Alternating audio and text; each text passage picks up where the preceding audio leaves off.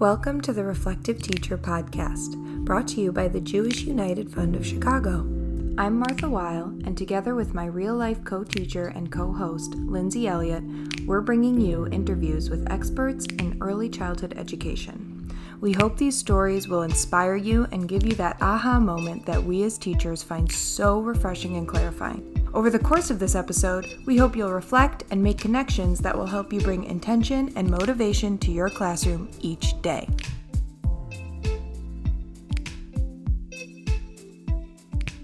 Today's topic is all about parent communication.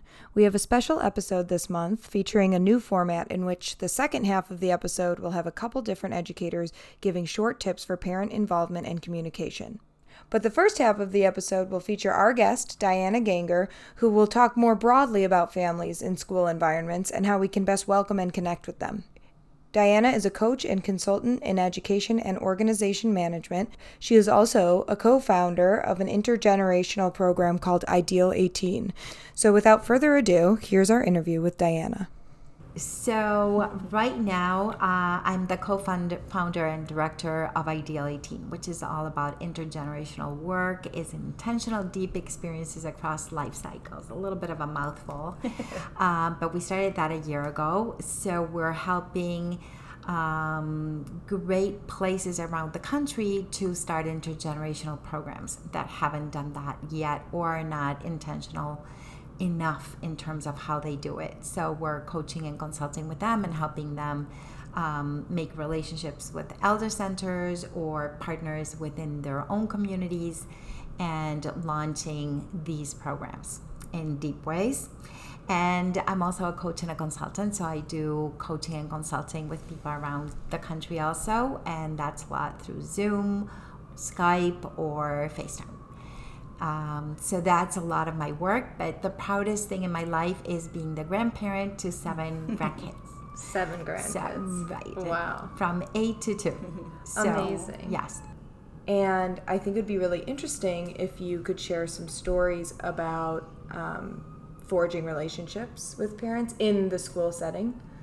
Right. So when we're talking about families, the first thing that came to mind when you asked me to talk about it was, how do we create an environment where the message is so visible? So again, it needs to be systemic, right? A parent needs to feel welcome the minute, or a family member, whoever it is, because it's not always a parent in the way we think about families. It can be sometimes a grandparent, it can be other people that work in the family system. How do they even come into the school? So for example, the first phone call. Who receives the first phone call when somebody is inquiring about the school? And what kind of relationships do we begin to forge, knowing that that's crucial for a family? Because families are very anxious when they call for the first time for the first child, right? It's the first time they call a school with early childhood, if they start as babies in some centers, or if they start at 2, or if they start at 3. Doesn't matter when, but when that first phone call or the first meeting happens, parents remember that forever. So how do we embrace them and make them feel at home and belonging from that minute that they call? So for example, saying, do you hear about us? Asking more than telling. Many schools talk about admissions, and I have a little bit of a pet peeve with that, because what does it mean to admit? We're already creating a wall with parents. I always called it intake. I always share with parents that we want to take you in, right? It's very different. Words do matter. So how do we share with parents that we want to let you know where we are, how you're going to find us, how you get to the school, have some coffee or tea when they come in, sit down with them, water, whatever it is, sit down with them, have a comfortable couch, have a desk, but sit on the other side of the desk with them. Make sure that there's no separation, that you're engaging in a nice dialogue, and you're inviting them to introduce themselves to you and to share how they came to be at that place at that moment. And from there, you take it on. It's not a prepared anything. It's listening to them, understanding how they chose your place, and then from there trying to answer the questions that they might have. And if they don't, trying to share with them things that parents usually wonder about and want to know, and showing the school. The more information they get, the more they will know. And from the beginning, to set up an example of how you will partner with them. Like, what are the expectations in terms of that partnership? So we want you to be a part of our school life, and we want to be part of your family life. So those are important messages from the beginning. Yeah, it sounds like it's something that you should do through admissions, but also maybe as a classroom teacher too.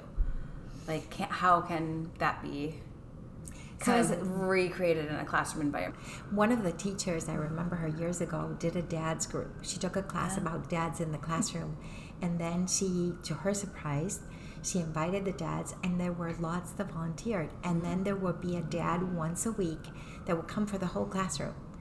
And they would just spend an hour in the classroom. Yeah. And they bring a different kind of energy, and it was an amazing program. So, and she even had one dad coordinate that so that it didn't take away from her time. And that dad told the class who was coming and a little bit about their background, and it went so well. It was amazing. I think there's also a lot of research coming out that that family involvement is very clearly related to outcomes, learning outcomes. So the more the parents become a part of the child's learning and schooling, the better the outcomes for the child in all areas. So I think that's just simply powerful. Yeah. I think what you said too before about when you see your parent in the school, I think it's all about belonging. So when you belong and you feel comfortable in a space, you can do your best. Like, exactly. That's how I feel when I go to like any party. Exactly. If I know more people there, I'm Martha. But when I'm at a place where I don't know anyone and it's not necessarily the most welcoming, then I'm like this different person. I'm not showing who I really am, I feel like. Right. It takes a while for you to warm up. Absolutely. And we have the same thing with children and parents. So the more the children feel that the parents are fine, the more they can be all of themselves. But also, I think that parents also want to learn. And you are professionals. Teachers are professionals. And I think that the more the parents spend time in a classroom, the more they benefit by taking home the modeling that they see.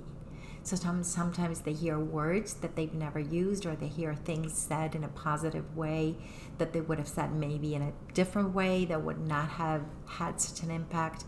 So having the parents linger in the classroom sometimes is a very, very powerful thing all around. I think a lot of teachers struggle with that when it comes to parents. There's like a little bit of the imposter syndrome, and a lot of young teachers probably freak out and think like They're just maybe intimidated too by the... they're I intimidated. feel like there's like a little bit of like intimidation with certain relationships too. Yeah. Like the parent-teacher relationship. Like maybe the parents are intimidated by the teachers, and likewise the teachers can be intimidated by the parents. So those are huge, important conversations. I think that part of becoming a teacher and having professional development is about role playing. Role playing, what it means to have. You did it. You did My it. favorite. Having parents in the classroom. What are the kinds of things that might arise, right? So people can talk about what's uncomfortable. I think it's okay. We're not always comfortable in all relationships, especially when we feel that our experience is not that vast. And at the same time, if we want families to be a part, and we know why, right? The whys are huge. So we can learn how to have parents in the classroom and feel that we can be authentic. And we can also work with parents to know that teachers are not perfect people, because nobody is. So that they might see things that they're going to wonder and think about, and the best thing to do is talk about it. And we might say, oh, that was one of those moments that we don't want to have in our lives. But it's okay. We all have them as parents. Why wouldn't we have them in a classroom? I think another piece of that too, something that you talk about sometimes, culturally, conflict is not the easiest thing to talk about, even with someone that you're super close with. So I think that comes into play too. Like, even if my co-teacher, if Lindsay, like, I don't always, if I have an issue, it's hard for me to like bring that up. And so and I know her. I'm with her more than I'm with most other people. So you're raising something hugely important. What if your contract was so powerful, your breed, your contract, right? Your agreements were so powerful that you say, you know what, we're human. We're sharing a classroom. We're co-parenting. We know that parents have disagreements, right? We don't always agree on everything as we parent. So you're going to have them also as teachers. So the important thing is, how do you agree to talk about things? And for both of you to talk about how were you raised, how were agreements and disagreements dealt with in your home, and so that you know where each one comes from, and then you decide on how you're going to work it out when they come. It's not if they come. Yes. At our school, we do a back to school night where all the families of a certain class come to the classroom, and the teachers kind of go over the structure of the class. And I was thinking it could be cool to use what you're saying to kind of use that night as like a jumping off point for talking about Brit, or making like a covenant or an important contract about like what your protocol is for when something, and including them on it, like what their preferences are and how it feels to them. And how it feels to them. How would you go about doing that if you had to do it then? I would love to have a conversation with parents at that moment about, we all know that parenting is fraught with excitement and at times with things that we need to work on. And the same thing happens at school. And so there are times that we're going to notice things with your child, and what we want to agree with you right now, we want to create an agreement that the moment that we notice anything that we wonder about, we're going to be calling you in so that we can wonder together. So it's very important from the beginning not to wait till there is a big issue with a child. So from the beginning to say, you know what, we've been noticing this and that. Have you noticed that at home? And what kind of language can we all use to see how it moves? And then you schedule, and then you say, and we'll probably share some of that, and then we'll all do our homework of paying attention, and then we'll meet again. And that's how things will go. And if there is a need for additional services, then eventually we'll make the recommendations. So because we know that early intervention is the best gift we can give a family and a child. You're setting the stage for it. It's very important. I love the create an agreement and wonder together. Yeah. Like that language, I feel like, is really helpful. I was just thinking that a lot of times, I think the calls are made too late. Like when a problem arises, teachers may think that they have kept up with communication, but it still feels uncomfortable because they probably haven't as much, or maybe it just feels uncomfortable. That creates a lot of issues. So the minute that you look at a child and you look at one another and you say, "Did you notice that?" That's the minute you call. Yeah. So don't wait. Don't wait. The minute you're doing a double take. Because it shouldn't be the moment that you're frustrated. No. And I don't think people understand that. I think it has to be the minute you do a double take. Yeah. Right? The minute you begin to wonder about something, or is it speech, or is it a learning, or is it eye contact, or is it whatever it is that you start wondering about, you start meeting with the parents just to double check and get to know the child better. Just like we have the power to wonder and call them, they also need to be given the power to wonder and call us, right? So if they perceive, or the child is saying something at home, and you can say there are times when a child will perceive things that we don't see them at school, and might talk about something at home.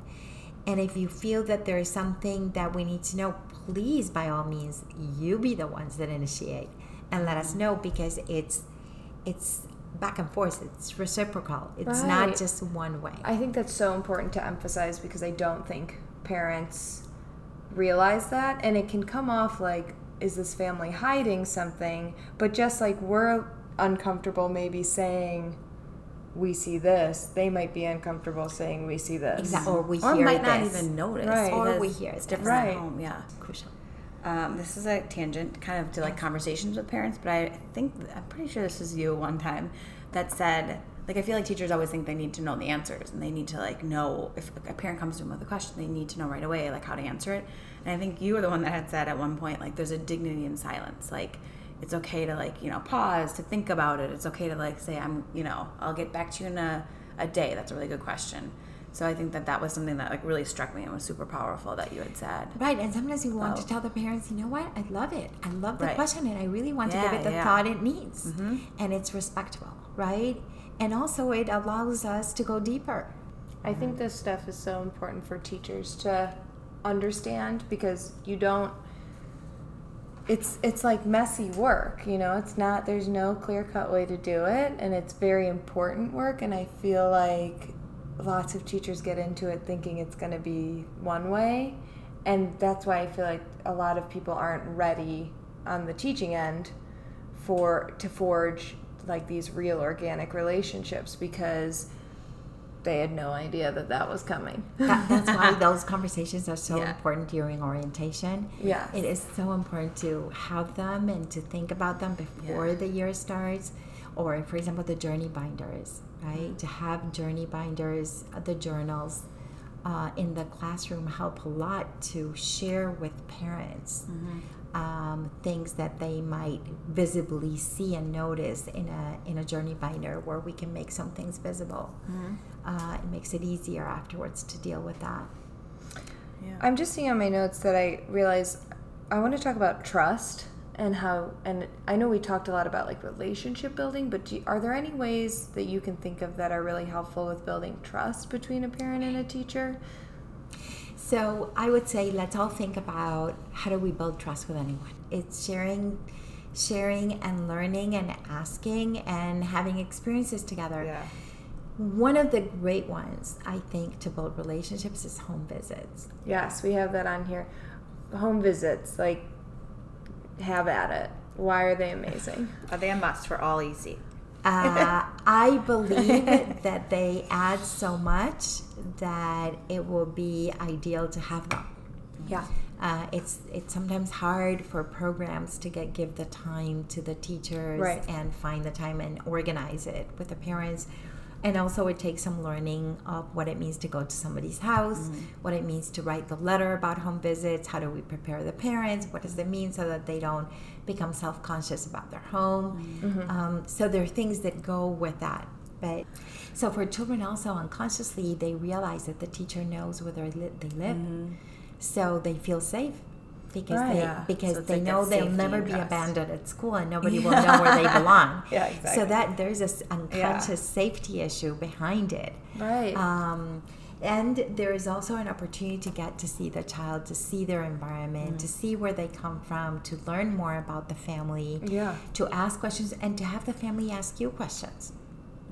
To take photos. In one school, they did it with the 4-year-olds, where the teacher created a whole book of the home visits. And she took photos of the house, and then she put their address, and then she also put photos something that the child may want to show them, and then also a photo of their bedroom. So each child had 2 pages, and that was the most beloved book I'm sure. that classroom.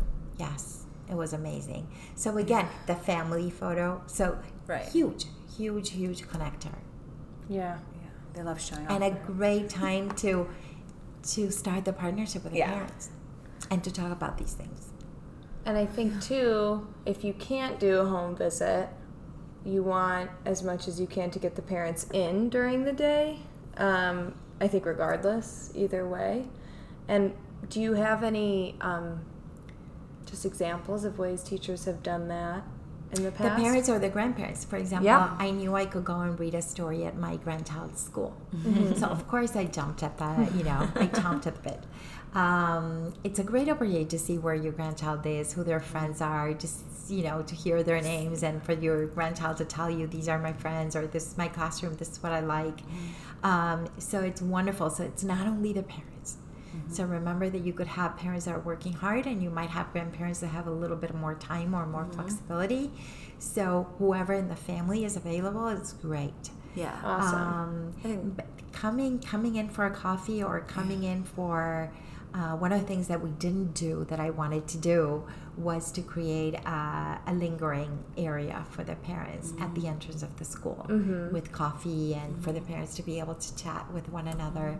So then it's easy for them to come and read to the classroom and then leave, or come a few minutes before they pick them up and read a story, cook with the classroom, come and do a recipe or maybe a family recipe, or for the holidays somebody might have something, and find out what their skills are. And I think it's an important time to think too about realizing that teachers aren't perfect, because I think when parents come into the room, that's like a source of anxiety for a lot of teachers, and I think it's a good time to like really think with the parents about how it's a living, breathing classroom, and it's not going to be, and I'm sure that they do understand this, but I also think for the teacher's sake to put them at ease, that like parents understand. Right, those are part of the agreements. And you might come, and it could be that what is the most important, that whatever it is that you're wondering about, that you share it with us, because that will give us an opportunity to talk about it, so that it doesn't, fester or become an issue. We don't ever want anything to fester. We always want to talk about things way before they become an issue. Our work is about families. Yeah. Now, we think that we go into it because we love children, and yet children are embedded again in a family, and it's a whole system, and they're affected by it. And the more we partner, the more we really create a great environment for children to be in. And that is really what we want, to maximize the lives of children.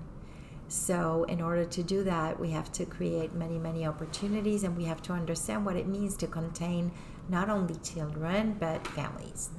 And how do we create that sense of belonging, that sense of community, that sense of responsiveness for them, and how do we become very intentional about every aspect, from the environment to the words, to the tone, to even how we talk to one another as teachers, right? What kind of language do we use when we talk about parents? Right. And that is hugely important, that it doesn't become a culture where parents are disparaged. Right. I think it's a professionalism thing too. At a certain point, I think a lot of times. Sometimes it's hard. Yeah. And yet, how do we become more aware, and how do we help one another, right? Okay, that was a moment, but let's move on.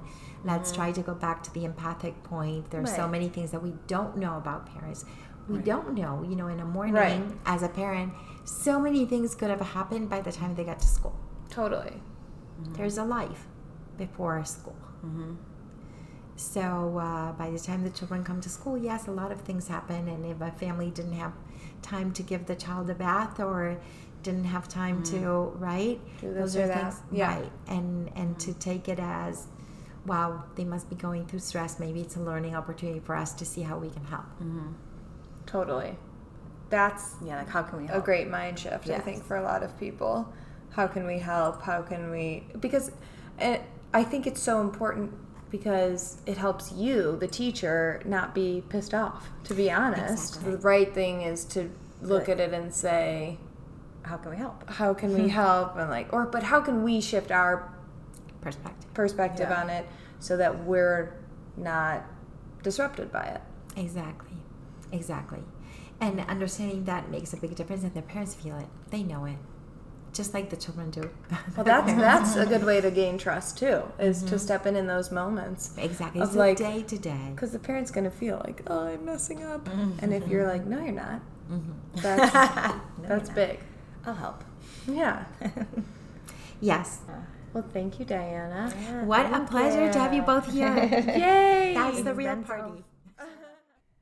Now we're moving on to that second half of the show, where you'll hear from 5 amazing educators who all have some awesome tips and tricks for getting parents into your classrooms in positive and meaningful ways. Awesome. Okay, so tell us your name. All right. It's Eleanor Rifkin. So I teach at Rabbi Stephen Foster, ELC at Temple Emmanuel, and I am the outdoor studio coordinator. When I started there, I was the pre-K teacher. We have about 13 or 14 classes in the school, about 250 children. It's a pretty big school. Yeah. And about 4 years ago, my co-teacher and I started dreaming big, and our director was definitely on board with us on starting an outdoor studio program, which we are basically we started 2 summers. We did in the summer, in addition to the kids' outdoor and their playgrounds, they had an outdoor studio time where we had an outdoor classroom that everything that goes in goes out. We have a big garden. We dream big and have a greenhouse as well. It's still an experiment. We're still struggling of learning what grows in Denver climate without heat in the winter. But definitely our garden is a beautiful, successful gem of our school. And all of the children age of 12 months to 5 come and take part in this garden. We are doing the whole cycle with the children. The children plant, take care of, harvest, take down, play around in the winter. So they see the whole cycle of life in front of them. Amazing. And they are superheroes and our best gardeners. And at this point, we wanted to really make sure that the parents also are taking part in this garden. So we started with a little bit of parent involvement, like come and help us in the garden. But the best part of it is our farmers market that we put up. So every year we put a farmers market that the children are facilitating. What we have is the week prior, they go, they harvest, we collect containers, they wash them, they decorate them with Sharpies, they count tomatoes, they do different kinds. We use literacy, numeracy, we integrate signs, and then they do all the art of sales, which is life learning skills right there. Right. Parents are invited to come and shop in our farmers market, all donation based, that goes back to the outdoor program. And we have had the parents are just amazed by that. They come and they shop with the children facilitate that, pack that, weigh, use scales. It's a lot of learning, hands-on learning. Yeah. Amazing. I'm sure the kids will remember it too. Oh my gosh, yes. And it's they the probably, highlight. it's Denver, they go to farmers markets. Right. And so it's so special to be on the other side. It's Denver.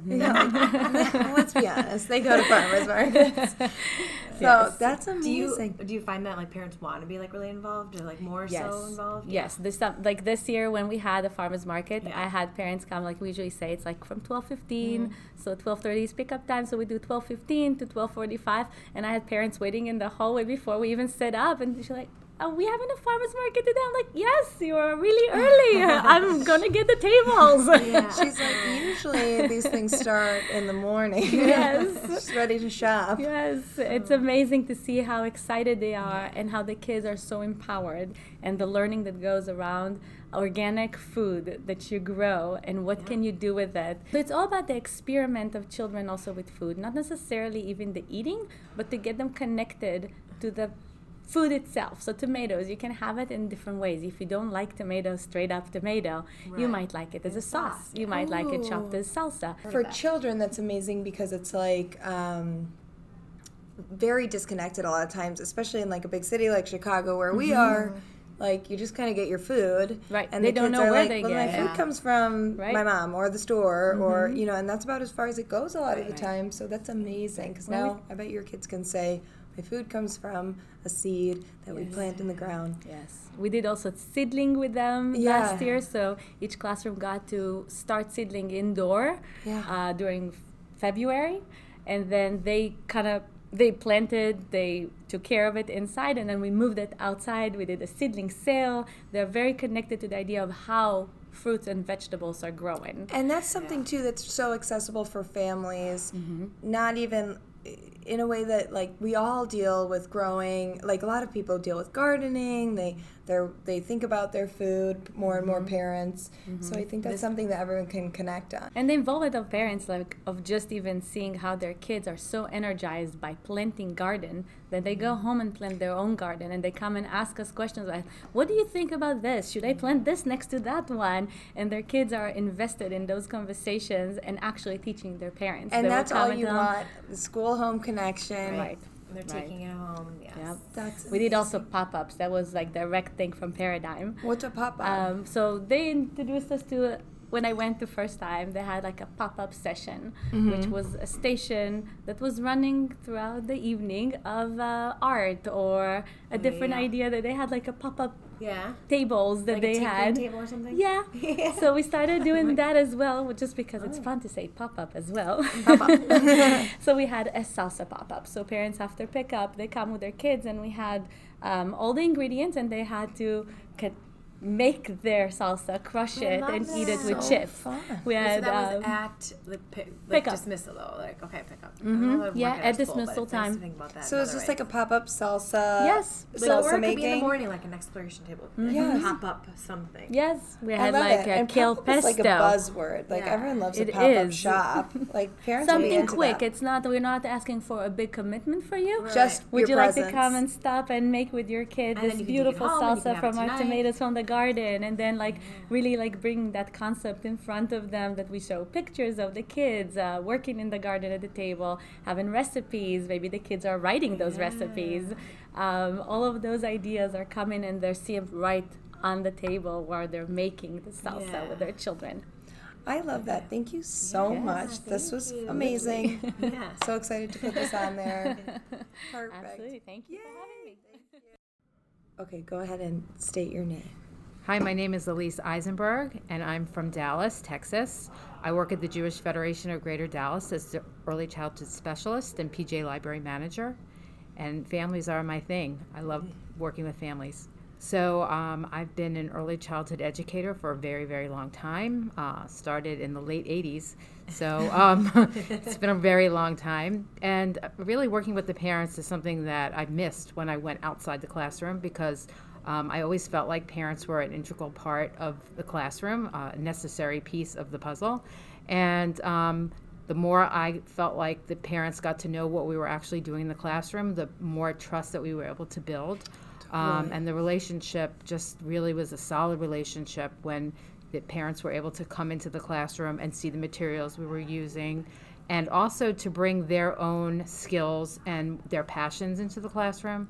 So every day parents were invited to come in the classroom, but around the holidays, if they had special traditions that they were especially excited about bringing to the classroom, they were always welcome to come in and share with the class. That's amazing. And I think too, what you said about passions, they get really excited to come and share like a passion. I feel like sometimes when you ask parents to come and sign up for something, but they're not really that passionate about it, they'll do it. But it's I think there's a whole lack of different twist. confidence Yeah, that they there is. feel about coming into like the not their space Right, that's a to good be point, an Matt. expert. Yeah. But so if you like help them identify, that's great. With something, yeah. that they're- And when parent participation in a classroom is just regular, just something that they're always welcome to like come in and like be as part of the class, then they feel really comfortable sharing, something about themselves. And it kind of Yes. builds on each other. That relationship just builds and builds. So when you were in the classroom, you did a lot of like parent involvement, like Yes. open kind of classrooms? Did they have to sign up? How did that work? Not that much signing up. It was kind of an organic thing.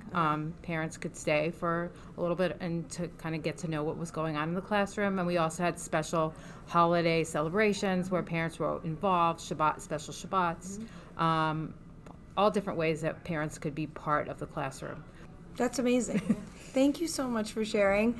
I mean, awesome stuff. Okay. Thank you Good. so much. Perfect. Okay, go ahead with your name. Hi, my name is Melissa Leibowitz. I'm a preschool director at Beth DePhillis School in Baltimore. My background, I've been there 10 years. My background is early childhood special ed. Actually, before that, speech pathology and audiology, and then early childhood special ed as my master's. I've been working in a school for a while trying to make innovation happen, and like everybody else here. And so one of the tips that I thought of is I've learned over the years when fielding communication from really anxious parents, and sort of winds up taking up so much of the teacher's time and so much of our time, and it doesn't seem fruitful to just be feeding that anxiety. Yeah. And so to put a boundary around it, we have decided to set up, certain parents have a scheduled meeting either once a week for a while, and then we move it to every 2 weeks, or some parents we can even start with once a month. And we set those up so that they're on the calendar, and so they know, and I tell them to write down their notes and their questions, and of course if anything major comes up in the middle, it's different, but just worrying about their progress all the time, it's a way to help them feel more comfortable and know that it's coming. Yeah, it I really love relieves a lot that. of that stress for them. And being it like, I have also- a meeting point. Exactly. on this day. And it validates like everything that they're feeling, while also, like you said, like allowing a boundary for the Right. teacher, because we do need that. Like, it's hard every time drop off happens to answer this question and that question and feel their anxiety, but then to be able to say, like, I'm gonna make this time for you because I hear you and I see you, but there's just a appropriate place and time to do it. That's so smart. It's And perfect. thank you. And there's so many different layers to it. Besides supporting the teachers, it also, in sort of helping parents become parents with these little kids, to understand that you need to sort of keep sometimes things in check a little bit and control the emotions, because even though you constantly have them, you have to sometimes keep them in check for the good of your child and the good of the they sense classroom. Right. For the good of everybody. Right, So, like you can plan and you can put things off and not have to like worry and kind of right. go with the flow a little bit more. And the interesting thing about it is we've sort of found that halfway through the year, they decrease. The Yeah. meetings. Like they really the don't need need for them it. as much anymore, because they know that it's there, but they don't really need to have it, That's amazing. That's great. That'll be on the Teacher teacher, tip. teacher tips for sure. Amazing. Thank you. so much. Okay, go. My name is Lorianne Penchansky. I am the Director of Early Childhood Education at Temple Shalom Preschool in Broomall, Pennsylvania, which is outside of Philadelphia. So I work in a really small school right now. We have about 45 kids, which to us is pretty small. Yeah. And What ages? infants through pre-K. Okay. So we have 5 classes, about 10 kids in a class. And then we got very lucky because we have a lot of up-and-coming parents who really want to be invested in their kids, which I'm finding is a change than what I found in the last 10 years. Like in the past, I had a lot of trouble getting parents to be invested. They were all too busy. And I'm finding this change where even the parents who are working full-time outside the home, or part-time and full-time stay-at-home mom or whatever it is, they're finding this time to be with their kids. I also think things like social media are helping, because the teachers are constantly posting pictures of what's going on, and parents feel very invested, and so they know what's happening. That's amazing. How are you using social media in a way that's like Safe, Responsible, and yeah. responsible. We have a closed parent Facebook page. okay? So that's the way we communicate mostly. I control it. I delete people off and let people in. And it's just really parents and grandparents. That's pretty much who's allowed on, and teachers. And so the teachers are constantly posting pictures. And we have children who are not allowed on, and we don't put them on. Got if it. Parents have permission and write. And it's really, because everyone's on Facebook. Yeah. And now, that's just, we have a lot of parents who don't do other things like Instagram or Right. anything like that, but everyone's on Facebook. So it's a really nice way to create a cohesive community. A community outside of the physical community. That's awesome. Yeah.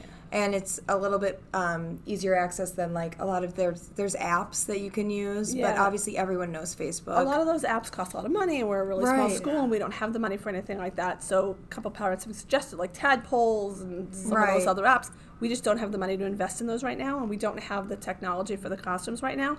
But every teacher has a phone and can upload Right. pictures and put them on the Facebook page, and they all get approved, and parents love it. And it's great because the infant parents can see what the pre-K does, and the pre-K can see what the parents are constantly commenting on the pictures. And a group of parents That's you might amazing. never expect. Wait, So and I it's love really, that grandparents are part of it too. it's grandparents, it's parents, and I know. But that's an awesome way grandparents to are- add intergenerational Yeah. Right.